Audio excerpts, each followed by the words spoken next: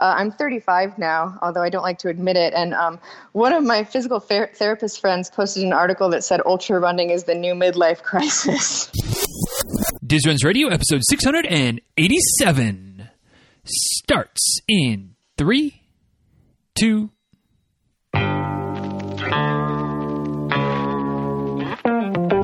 Welcome back to Diz Runs Radio, where I talk with runners from all corners of the running world about running, life, and everything in between. I'm your host, Denny Cray, and it's just about time to head out the door for an easy run and a great conversation. So if you're ready, then I'm ready. Let's get started.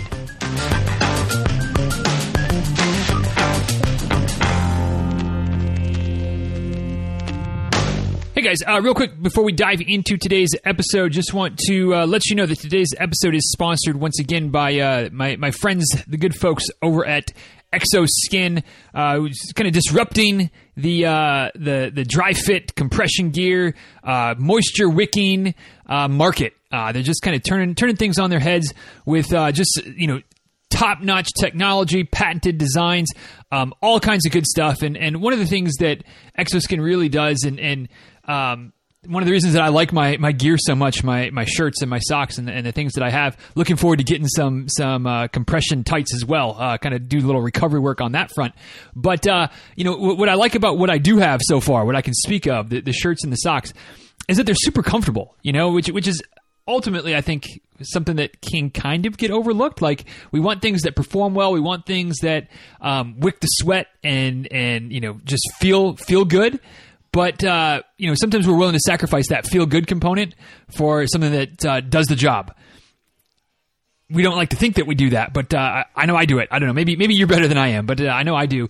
And with the Exoskin gear, it really is, almost feels like kind of a second layer of skin. Like, I mean, it doesn't.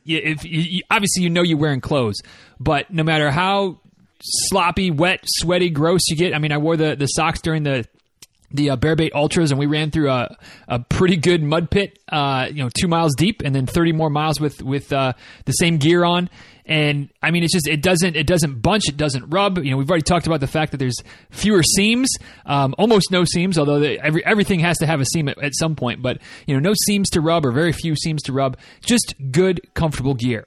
So if you want to check it out and save yourself a couple of bucks, if you decide to grab an article of whatever, shirt, shorts, compression tights, socks, whatever the case might be, head over to exoskin.us, shop around, see what kind of different products. They've got a whole host of different things available. Like I said, the bottoms, the base layers, the shirts, the compression shirts, long sleeve, short sleeve, everything that you might want, and more things coming as well. Exoskin.us. Use the code DizRuns at checkout to save yourself 20%. And now let's go ahead and dive in to today's episode of the show. Hey guys, a couple of weeks ago, I was scrolling through the Orange Mud Ambassador Facebook group page, and there were a bunch of new folks that had just gotten accepted into the crew, and they were introducing themselves, and I was just kind of reading through and welcoming some folks, and I saw a part of an introductory post that was just too good to pass up. It says, and I quote, "I'm an exercise scientist by day, ... I study the genetics of exercise using fruit flies, believe it or not." Obviously, something like that, I wasn't just going to scroll past and not at least inquire about maybe having this person on the show. And so I reached out. She said yes, and here we are. So definitely looking forward to obviously talking some running, but getting into some of the science, cutting edge science of what she's got going on. Learning a little bit as well from a fellow member of the Dirt Unit, Miss Allison Wessels. So thanks for joining us today, Allison. Really looking forward to it, and I appreciate you taking the time. Yeah, thanks for having me. Yeah, certainly. And guys, if you want to check out more about Allison, what she's got going on, we've got all kinds of links here, and you may want to navigate to the show notes for these at some point. But she's got a new blog. This is probably the easiest link of all of them that we're going with today. A new blog, you can check it out. I mean, I think there's like 1 or 2 posts on it as we're recording this, but obviously more to come as time allows. runningwithforceps.wordpress.com is the website for the blog. If you want to dive into more about her research and some of the things she's got going on there, researchgate.net/profile/Allison_Sikowski. And again, you're never going to spell that right. I would never have spelled it right if I was guessing. It's Allison with a Y, so it's ALYSON, then underscore, and Sukowski, SUJKOWSKI on the Twitter. Same handle, or same name, I guess, all compressed, at Allison Sukowski. On the Instagram, got the married name there, at Allison Wessels, and that's WESSELLS. And if your head is spinning from trying to spell all these different names and remember all the links, we got you covered there. DizRuns.com/687 is the link that'll take you back to the show notes. We'll have everything linked up. Ellen will be doing the show notes just like she always does, and so you can get the short version of the show. You can get see some photos, and obviously the links will be there as well. So, Allison, now that we got all of that done and out of the way, time to get to the fun stuff, and that's just to the way we start off each show is with the same launching off point, the same question. Which is easy for me to ask. For some people, it's difficult, and it tends to be, if I'm painting with a broad enough brush, the ultra runners have the hardest time answering this question. I know you've gotten into some ultra running recently, so maybe you'll struggle. I don't know, maybe not. We'll see. But it's just to simply ask, what is your favorite distance to race and why? It's true. It's a little bit tough because I just started with the ultras. So I'd want to say 50K, but I just ran my first 50 miler, and I really loved that too. So I guess, more to come later. So my first 50 mile I loved so much that 50 mile might be my favorite, but I'm planning on 100 miler this year. I guess I like the challenge of going further. I feel like I like the ebb and flow. I like that, sometimes you feel like you can't possibly go anymore, and then you start to feel better. So I guess maybe after this year, I'll be able to answer that a little bit with more certainty. Right. So for right now, I'll say 50K. I really like that. You start to feel something different than with some of the shorter distances. And I like the challenge of having to put in a little bit more work. And also I like that all the ultras, for the most part, they're really on trail. And that's what I really love the most, is really getting out in the woods and doing a little bit more, less of the road stuff. I never really feel like I meet anybody that goes from road to trail and just wants to go back to road forever. You know what I mean? Yeah, there's definitely something about the trail, and I always smile inwardly and outwardly when I'm talking to somebody and they say, it's just something about going that shorter stuff, like the marathon, just doesn't quite do it for me like the longer stuff like the ultras do, because I've done a couple of 50Ks. I might have a couple more in me sooner rather than later. We'll see how that all shakes out, but I don't know. 26.2 is a pretty good distance for me, whether it's road or trail. So it's you crazy people that go beyond that. I can't help but tip my hat. It's something to go 26 or 30 miles, 31 miles, 50 miles. Goodness gracious, that's kind of crazy. Yeah, it's pretty fun. I don't know. It's something, I think also because I'm not very fast, there's something to be said about being able to go a little bit longer that I feel like I can take some pride in, because I never was really a speed runner. So I like that I can go a little bit longer. So gotcha. Well, yeah, and that's the beauty of our sport is fast, slow, long, short, whatever. There's options for everybody, and for the most part, I think we're maybe the most inclusive group out there as well. Where just come on and join us. Whether you're fast, slow, run, walk, run the whole thing, whatever it is, let's do it and have a little fun at the same time. Oh, absolutely. We always kind of say no runner left behind. Exactly. There's always a little bit of power hiking involved when you get on the trails too. Yeah, definitely. Going up some of those hills, depending on where you're running, and obviously the course itself.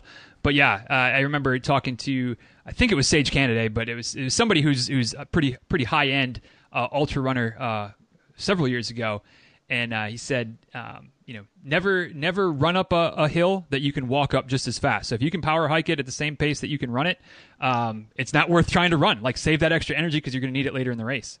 Yeah. It's all about kind of energy conservation, and knowing how to manage yourself during those long distances. So we'll see how I do this year, because I've got, like I said, only one 50 miler under my belt this year, a few more kind of leading up to that 100 miler, which feels a little bit scary to say out loud, but I'm hoping for a successful one. So we'll see what happens. Yeah. That's, I don't know. I have no experience. I have nothing I can help you with as far as, personal anecdotes or things like that. But, just I guess you just kind of have to obviously do the work and then put yourself out there and see what happens. And just like anything, just like any race that goes good or bad, you learn from it and grow from it. And then the next time around, hopefully it goes a little bit better.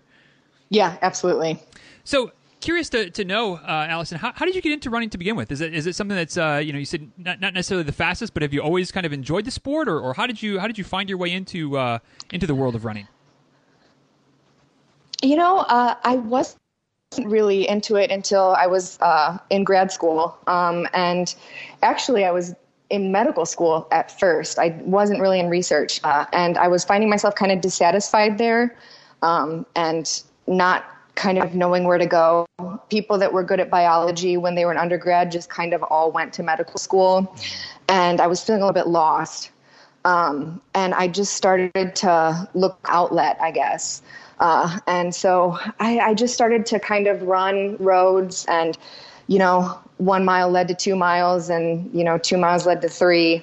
And, there's just kind of certain milestones that you start to hit.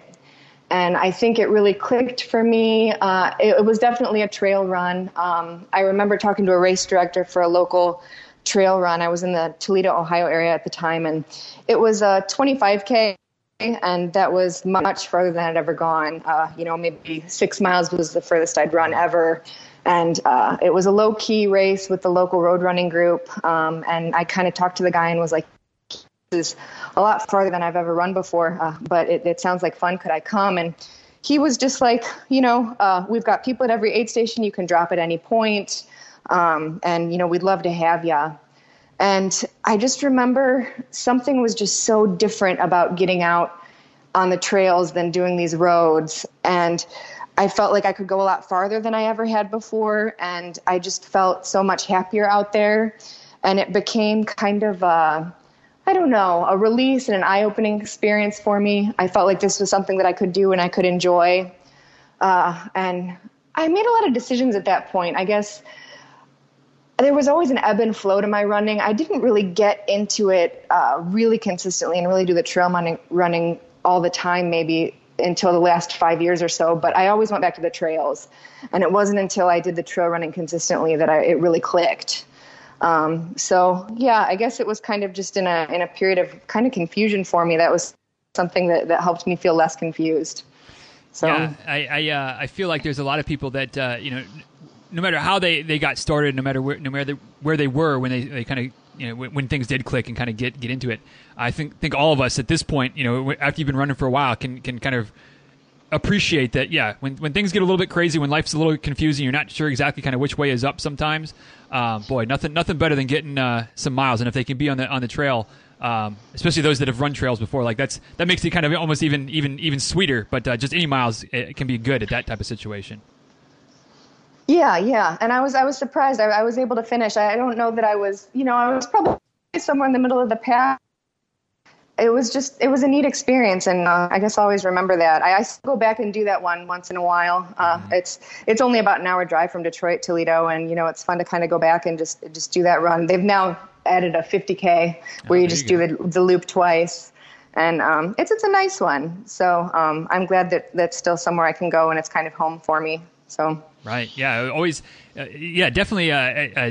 When you have the opportunity, if you can kind of really remember where things kind of fell into place and where you really kind of that first race, getting back to experience it again, is something that's cool to do. You mentioned several times now, and just the handful of minutes that we've been going so far, the joy of the trails and how you kind of tended to keep navigating back to the trails. Yet I know, and you kind of just mentioned it there just a second ago, that you live in Detroit, and I'm not. I'm from Michigan, but I'm kind of from like 5.5, 6 hours away from Detroit. Been to the city a few times, but not spent a lot of time there. But I'm not sure that I can envision much for the trail area in that part of the state. Do you have access to trails regularly, or do you find yourself on the roads on a maybe more consistent basis than you would like to be? So it's actually a nice mix. So we've got, there's some great urban trails around here. We've got like the Quindercut Greenway, which it's only about, a couple miles long, but it's got like some nice graffiti and like local artists and things. And that's paved, and that'll lead you like to the Riverwalk, which has kind of all the Detroit sites. So that's not really trail, but it's fun to do during the week when I can't get to the trails. So, but pretty much every weekend I go about an hour west to Pinckney. And so that's closer to maybe like the Ann Arbor area. And there's just a great trail system there. And they've got several parks that just have some nice elevation, and they vary in technicality from, pretty easy stuff to really technical mountain bike trails that are friendly for runners, that are good to practice on when I'm training for races that are maybe in like the Upper Peninsula or a little bit tougher. And it's really just like a 40-minute drive. And we have a group of runners that pretty much go every Saturday or Sunday. You can find somebody that's meeting out there at, 6, 7, or 8, and you'll find a group of people that are going. So it's never a far trip. So I feel like I get the mix of both. I get like, the convenience of city life, and I've got some nice places to run, but plus I've got, country trails, not far away at all. Yeah. That's the key. And it's something I feel like I've heard several times from a variety of different cities where it's like, being right in, some of these bigger metropolitan areas, like there might not be a lot, although I've heard that DC is surprisingly good trails even in DC proper. But it doesn't take very long to get out of town. Almost no matter what city it sounds like, to find some good trails. So glad you were able to find those and able to scratch that itch on a pretty regular basis. Yeah, I've also run into some groups too.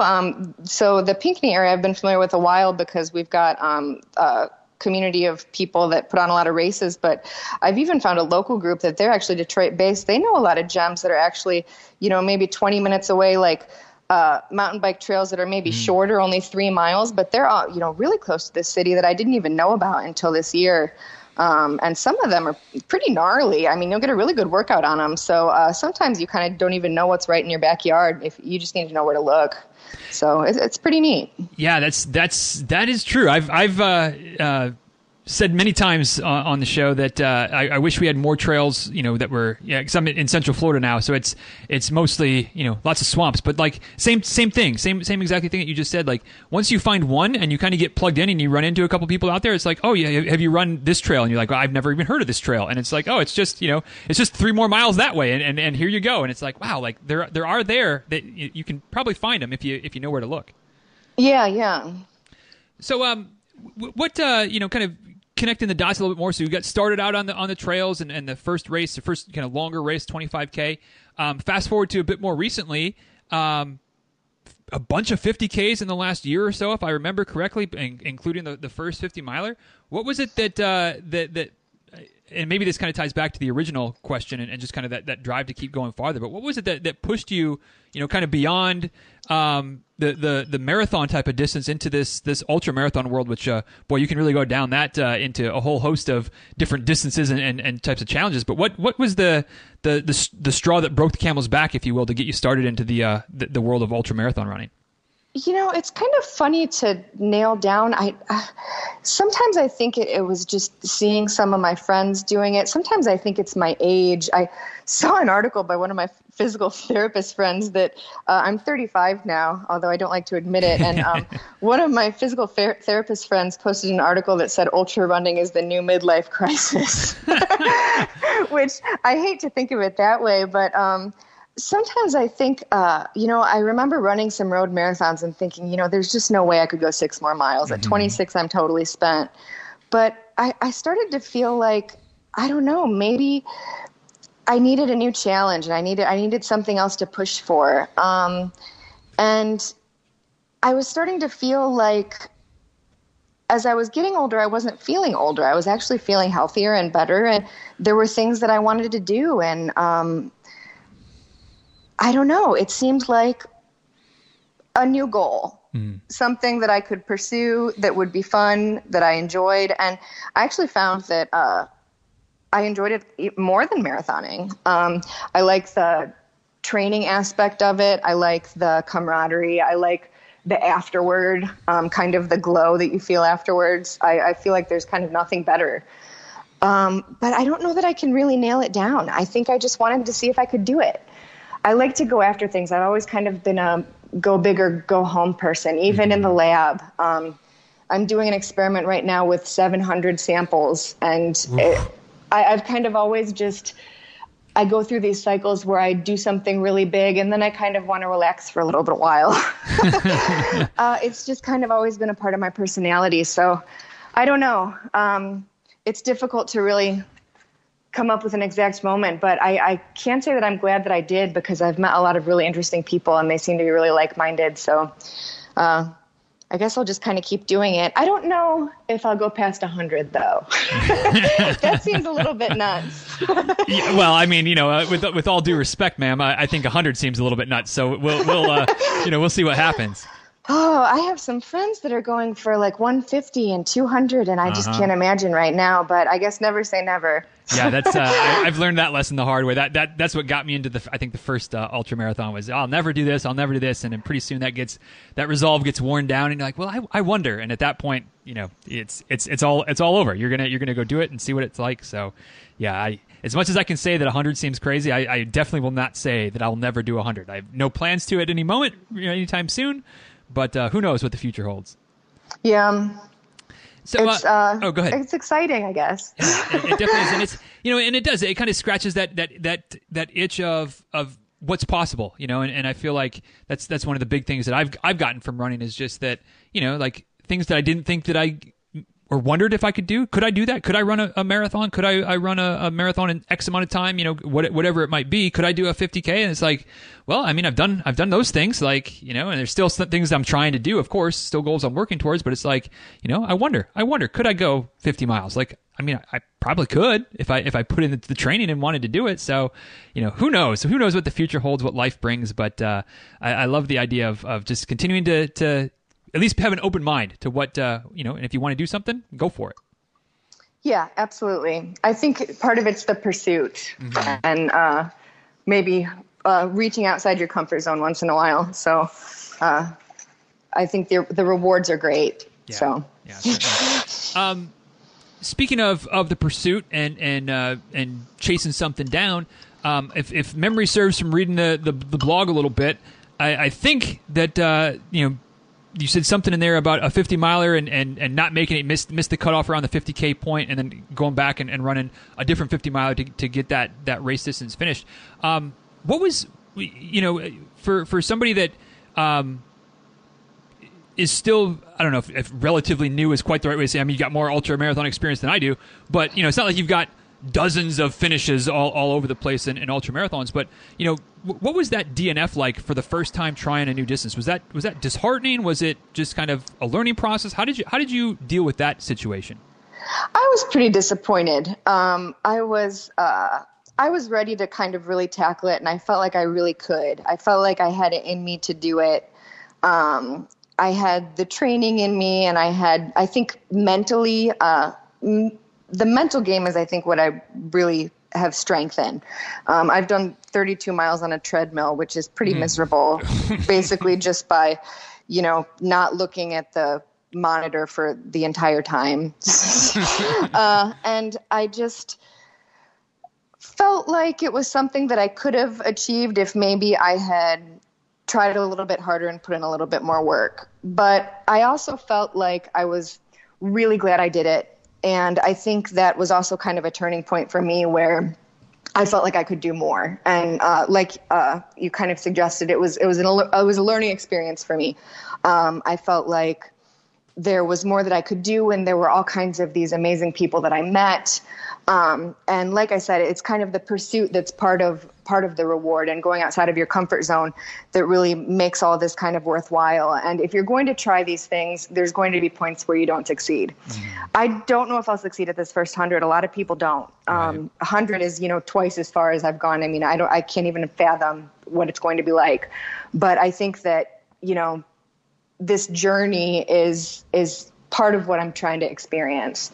And, not everybody has to run ultra marathons, but they're all kind of journeying towards something, and there's going to be failures along the way. But, part of those failures is what makes people grow, and it's what makes, things great. And, going back to science in the lab, so many of our experiments fail, and graduate students, myself being one of them, frequently get disheartened because they feel like none of their things are working. But, if every hypothesis ended up true, then everybody would be a famous scientist with the Nobel Prize, and we really wouldn't discover anything. And, part of self-discovery is finding out different ways to fail so you know how to succeed later. So I guess that's how I feel about it in probably too many words. No, absolutely not. I think it's something that, again, from my limited ultra marathon experience, I feel like what I've heard and seen in that world is that like DNF is this like, I've heard the death before DNF type of thing, which is hopefully a little bit, hyperbole, but that kind of mindset of like I will not finish, I will not stop. And you get that maybe a little bit in the road running community, although I don't feel like I've heard it as much or seen it as much as I've heard it with talking to various trail runners and ultra runners. But I think it's a valuable thing to keep in mind, not just in running, but like you said, in the lab and in other areas of life as well, where like nobody wants to fail, of course. Nobody sets out to not be successful, but it is part of the process. And just because you have a DNF doesn't mean you can't get out there and try the race distance again and be successful and learn from it, grow from it, and then just like you're doing, set the sights higher and aim towards the next thing. Which twice as far. I feel like that's a runner math thing right there, because I've said, guilty of saying that, half marathon is just half of a marathon. And then after enough experience, I feel like, no, 20 miles is about half of a marathon. So I don't know where the halfway point is of a 100 miler, but I wonder if it's 50 miles or if it's more like 75 or 80, but I don't know. So I'll let you report back on that after this year. Yeah, absolutely. And I think, I am a very young ultra marathoner. I mean, I've only got one season in me, and I don't know, from the people that I've spoken to, I think there is that death before DNF attitude, but in practice, I think there's a whole lot of DNFing going on. But I think in reality, all of those DNFs are really just progress towards bigger goals. Every mile that you put in is part of, a bigger goal. And eventually, you're going to get that finish, or maybe you won't, but you're all going to have this great journey together, and it's going to be a lot of fun, whether you get that buckle or you don't. I think everybody's enjoying it most of the time. There's some discomfort involved, no doubt. But, they keep coming back. Yeah, I know people that, have tried 100 miler after 100 miler, and they haven't gotten that buckle, but they come back every year, why do they keep trying? Because they must enjoy the process, and they must enjoy the atmosphere and what they're doing. It must not all be about just getting that finish. Right. So. Right. Yeah. That's great things to keep in mind, that the journey is as important as the destination sometimes. And, again, I mean, you can translate that out from just running to a whole host of other areas of life as well. So, Allison, I definitely want to shift gears and get into the research and make sure we've got plenty of time to dive into that. So we're going to do that. But first and foremost, before we get to that, just want to take a quick second, pay a couple of bills, thank the folks from Exoskin for their continued support of the show. They've been a new sponsor now for a few weeks. We've been working with Exoskin, and we'll continue for several weeks longer at least, hopefully even longer than that. But guys, if you're not familiar with Exoskin, it's a new-ish company that's kind of disrupting the dry fit game. The materials that they use, it's a patented process to create the fabrics, the fibers, the sweat wicking, the odor eliminating, from the socks to the compression shorts, compression pants, shirts. I'm actually wearing one of the shirts right now. Didn't necessarily plan that, but it's that comfortable. It's great to run in, great to work out in, things like that. Whether you gym, out on the roads, trails, whatever. Great gear, super comfortable. Not a whole lot of seams. I think I said something before about there was not a seam on the socks. I did find one. There's one seam on each sock that I have, just around the ankle. So there's nothing rubbing on your toes, nothing rubbing from your friction from your shoes to your toes, which is something that I think maybe we can all say we've gotten a blister that way at some point or another. So super comfortable. Definitely can vouch for the odor elimination properties as well, because I may be guilty of wearing the socks multiple times in a row. And they don't stink. And granted, I don't have much of a sense of smell, so maybe it's just me. But I don't have a wife telling me to wash my damn socks either. So check them out if you haven't done so already. You're not gonna regret it. Exoskin.us is the website, and make sure you use the code DizRuns at checkout. It'll save you 20% on everything in your cart. And like I said, super worth it. Holds up well. Wash them. Take care of them. You don't have to worry about them. Losing the properties or starting to become saggy and droopy. They are good all around products. So check it out. Exoskin.us. DizRuns at checkout. So, Allison, like we teased a little bit at the beginning, and we've mentioned here and there, your job is something that is pretty related to your passion for running as well, which is something I've kind of created for myself as well, which is really cool. You don't have to feel like you're working quite as much when you're doing something that you enjoy and that you can learn from and benefit from. But how'd you get into this world of exercise science and researching the genetics of exercise? I know you said you thought about going to, or you had started down the path towards med school and kind of came out of it, but how did you come down to this kind of specific part of the research world?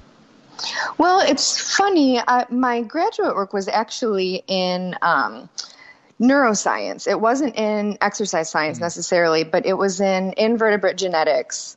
And when I graduated, I had more of a background. I was brought up in like ballet, like classical ballet. I wasn't a sports person, but I always liked exercise. And so I came across this job at the University of Michigan, and it wasn't myself that invented the discipline. It's my boss, which is coincidentally now my husband. That's a whole different story. But I read a couple of his manuscripts, and I was just like, wow, not only is this invertebrate genetics, which is what my degree was in, but it's exercise, which I like, and so it was a really kind of elegant model. Fruit flies they've been used for genetics for years. They're fully genetically sequenced, and they have been for a long time. So it's really easy to manipulate their genes. You can do a lot of tools really quickly and cheaply, and also ethically. Like PETA never bothers us about really anything. They're fruit flies. They don't matter. Whatever. Yeah, they really don't care about them. But my husband, he thought that what would happen if we could actually get them to run, which no one had ever thought of. No one was exercising invertebrates. And so they have an instinct. It's an escape response that if you knock them down, they instinctively, if you put them in a violin, knock them down, they'll run up. And so he just thought, well, what if we just did that over and over again? And it's stupid how simple it is. And so he built a simple machine that just knocks them down over and over and over again, and tried a bunch of different programs to see if any of them would actually help them run better. So that's the point that he was at when I entered the lab, which was about maybe 10 years ago now. And so it was just starting, and it hadn't really taken off. People weren't really believing in it yet. But he had established, that, okay, if we put them through this program, they actually do run faster. And he was actually a heart expert. Fruit flies have hearts. And he had figured out that they'll run faster and their hearts get stronger if they complete this exercise program. So then when I entered the lab, I actually was able to figure out that they actually burned fat as well. And I figured out that their genetic changes were all very similar to the changes in humans after they exercise. So this was all kind of important in establishing the model. So now we've actually published a lot of papers, and we've figured out that we can actually look for genes that are mimics in humans. So this could be really powerful because we can study, thousands of fruit flies in the time that it takes to study maybe one gene in a mouse. And so we can do these gigantic screens and maybe try to identify a gene that we could target to help somebody that is sick or is injured. Because, when people are in the hospital for months at a time and they can't move, they often get these horrible cardiac problems. They get horrible bed sores. They can't move anymore. So it really would potentially help with a lot of medical costs. So that's kind of the, I don't know, boring. I don't think it's boring at all. I don't know. Maybe a couple people think that, but I think it's fascinating.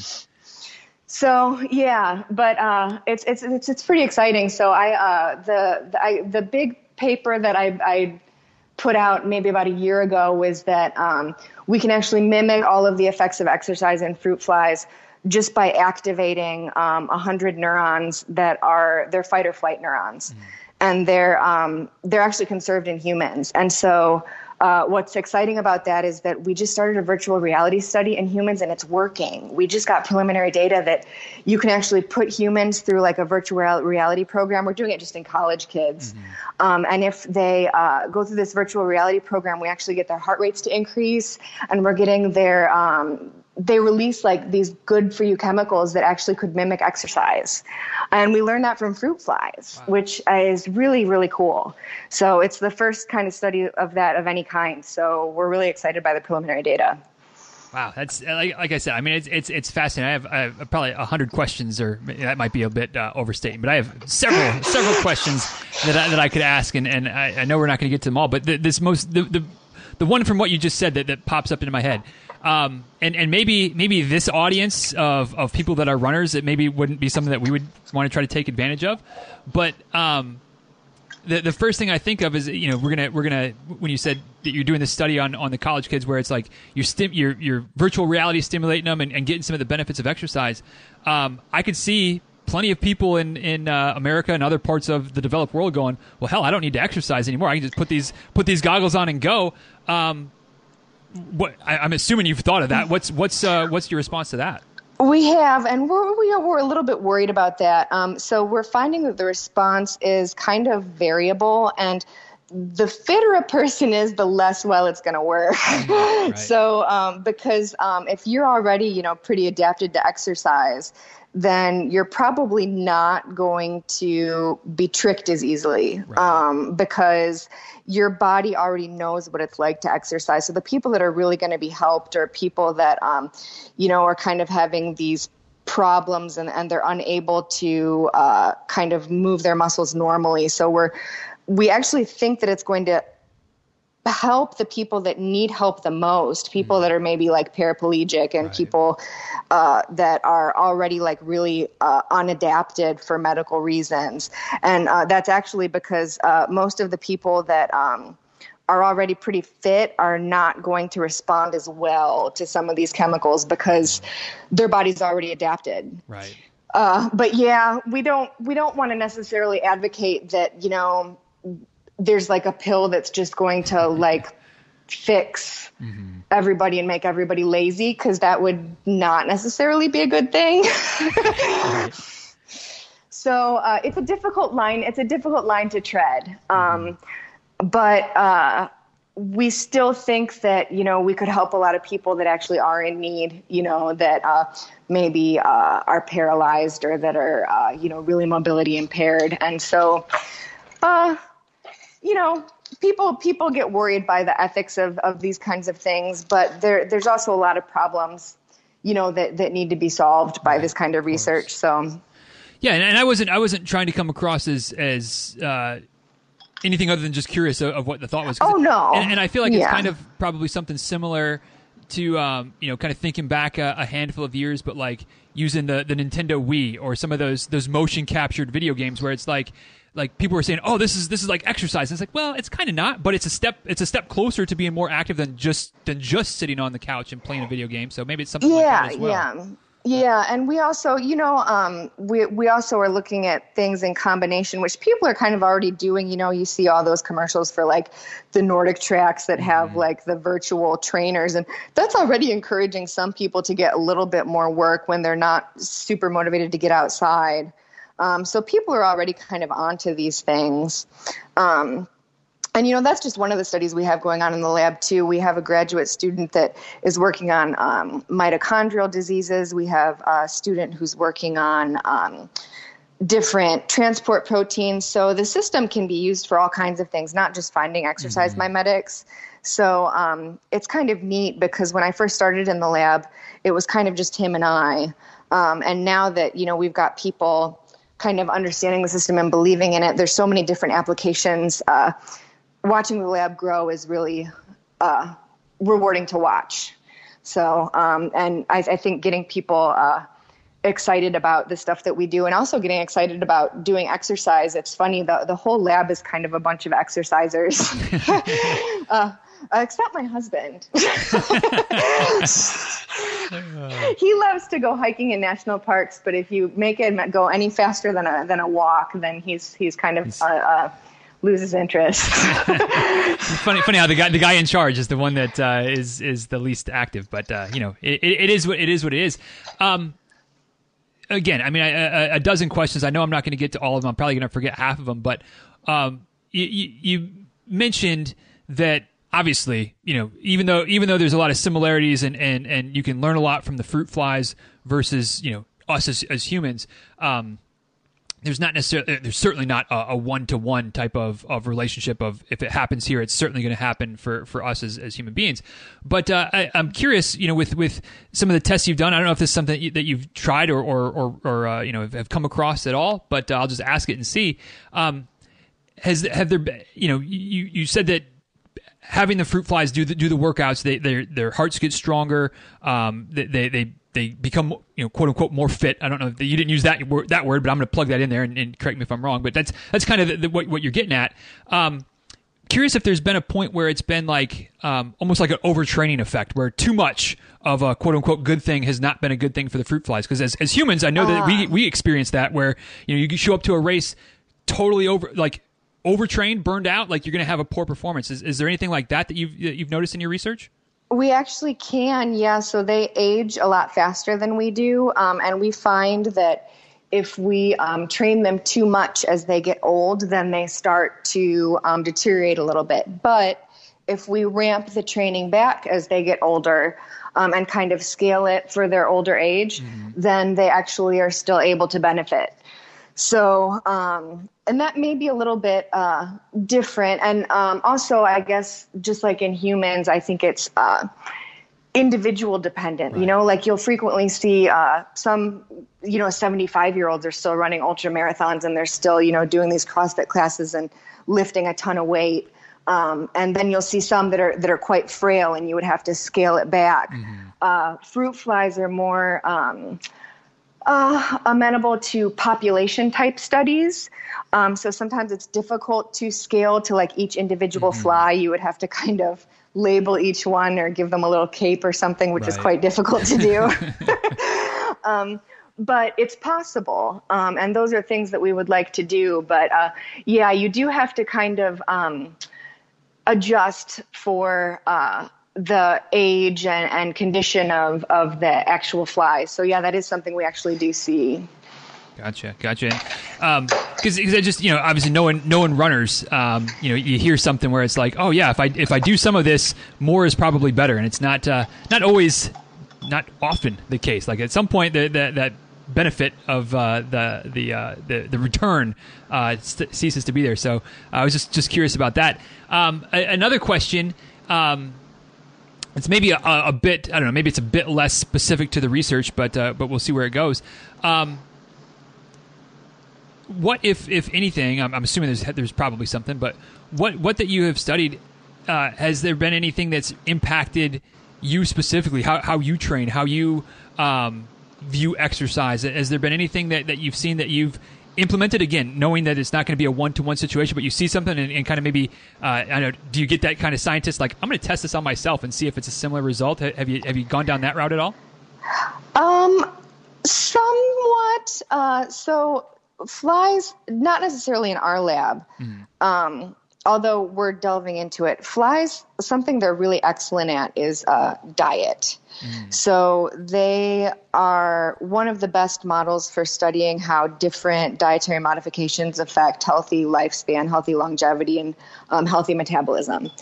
And over and over again, people are studying different, like high fat diets, different compositions of carbohydrate metabolism, different fatty acid metabolisms, things like that.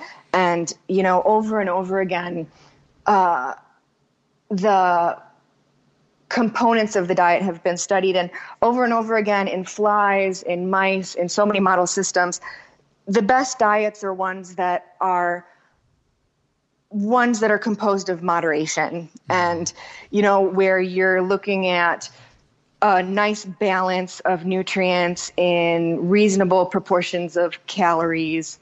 And I'm always going to kind of live by that myself, and not kind of prescribe to any of the fads. And that also translates to a lot of the human studies too. It's just something that comes up over and over and over again, and that I strongly believe in. And we've also seen it in some of our studies, like when we look at some of the dietary components and then exercise the flies afterwards. They do best when they're given balanced dietary regimens. And so that's just something that I'm always going to prescribe to myself. Right. Yeah, it's I mean, what a cool opportunity to be able to see some of these things. And like you said, I mean, you can witness it over time, but like, you can have your one batch of flies and kind of go through that whole life cycle with them in, I'm assuming, a fairly short order, and kind of continue to see the results play out. And I would imagine that if I was in your position, there'd be a few things that would be just something like you see a result and you're like, wow, that's interesting. Like let me just go ahead and try something similar as a human and see what that does. So that's a kind of cool opportunity. Yeah. It's neat to always kind of be at the cutting edge when you're and also things that I'm not expert in, when we go to these meetings and seeing people that are so much more knowledgeable in fields that I'm not so knowledgeable in, to learn about that kind of thing too is always really kind of exciting. Yeah, certainly. So what and I don't know, maybe this is an impossible question. It very well might be, but what of the things that you guys are either starting to work on, or maybe it's kind of on tap for kind of looking for some experiments to run in the coming weeks and months, what's got you most excited for something new on the horizon of what you're working on? Oh, geez. One of our students is looking at a gene that's involved in fat browning. It's a gene called irisin. So that's, the kind of fat that is kind of metabolically active, and it's activated by cold. And so you only have it really when you're an infant.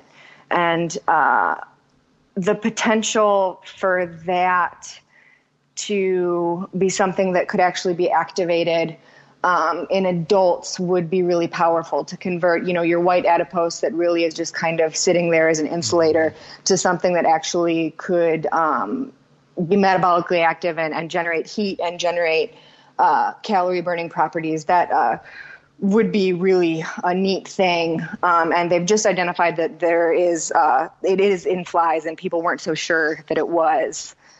So that's going to be a really exciting project, and he's a really bright kid. So I think he's going to do well with it. So awesome. Well, it's certainly I'm excited that we've been able to connect a little bit, and I hope that as the research continues to unfold, we can come back and maybe get caught up on some new things and some new like you said, you're on the cutting edge, and would love to kind of live on the cutting edge vicariously through you a little bit if we can. So certainly that's exciting stuff. As we're wrapping up, Allison, the way I like to close things out is with something fairly similar to the kind of the introductory question. I call it a philosophical question, but it's really not anything scary. Just an open-ended kind of your take on something, and this is how we'll kind of wrap things up, and we'll put a bow on it after this. But I'd just be curious. I don't know. I've got a list of a few things. I'm just going to try to pick one of these here. But how would you say in the years that you've been running since that first kind of dabbling and that first 25K in Toledo back several years ago, how would you say that being a runner has changed you? Maybe and maybe I'll even make it a little bit more specific. How has being a runner changed you as far as going down the career path, the research path that you've gone down? Is there something that maybe you've learned as a runner that has benefited you in your career path to this point? or something along those lines, open-ended, and then we'll wrap things up at that point. I think you probably get this a lot, but someone recently in the ultra community, I think there's even a book called Relentless Forward Progress. I guess that has changed me. So when I first started running and as a young graduate student, I always wanted to quit. And even DNFs now, I don't think they feel like quitting. I think you always have to just keep pushing forward. And I think that is what has changed in me since that first race. You always have to keep moving towards something. So relentless forward progress, I think, is a good kind of mantra to live by. That works for me, and definitely, as is usually the case, I'm not gonna say anything else and muddy that up. So we'll wrap things up right there. Great thing to leave in everybody's mind. Relentless forward progress. Love it. Once again, guys, the new blog is runningwithforceps.wordpress.com. If you want the link to our research page with all of the updates and things that are going on in the lab, we'll have that in the show notes, along with Twitter, Instagram, on the Twitter at Allison Sikowski, on Instagram at Allison Wessels. And once again, the spellings are a bit of a hot mess, but you can check them out. A bit of a hot mess to try to guess at is what I'm trying to say there. But everything will be in the show notes, dizruns.com/687. So, Allison, thanks once again for taking the time today and sharing a bit of, obviously, your story, a bit of the research as well.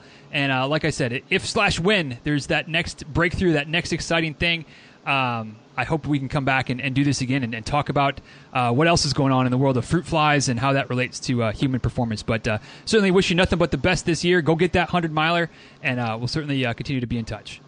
Yeah, it was a pleasure. Thanks so much. All right. Guys, thank you so much for taking the time to listen to today's episode of the show. Hope that you enjoyed the conversation between Allison and myself. And as always, would be curious to know what stood out to you from today's episode. What was something that we talked about today that kind of stuck in your head or rattled around in your head or made you stop and rewind and listen? Let me listen to that a little bit again. Always love to hear what your takeaways are, and I'll obviously be sharing mine first. So for me, the takeaway from today's episode was when Allison was talking about her DNF in her 50-miler, the first time she tried running the 50-miler, and just kind of how she didn't let that DNF completely demoralize her. She recognized that maybe it's the scientist part of her brain and her life. Recognized that failure oftentimes is part of the process. We try something. We hope that we did everything we needed to do to prepare. When it comes to running, maybe a new distance, aiming for a new time goal, whatever it might be.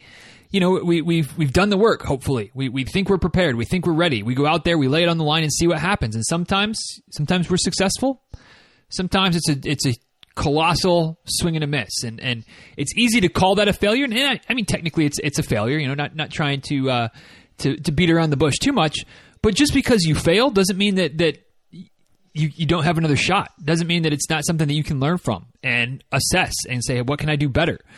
Failure is part of the process of improving in all areas of life, and running is certainly no exception. So, there is sometimes that thought that, the death before DNF type of mentality, especially on the trails.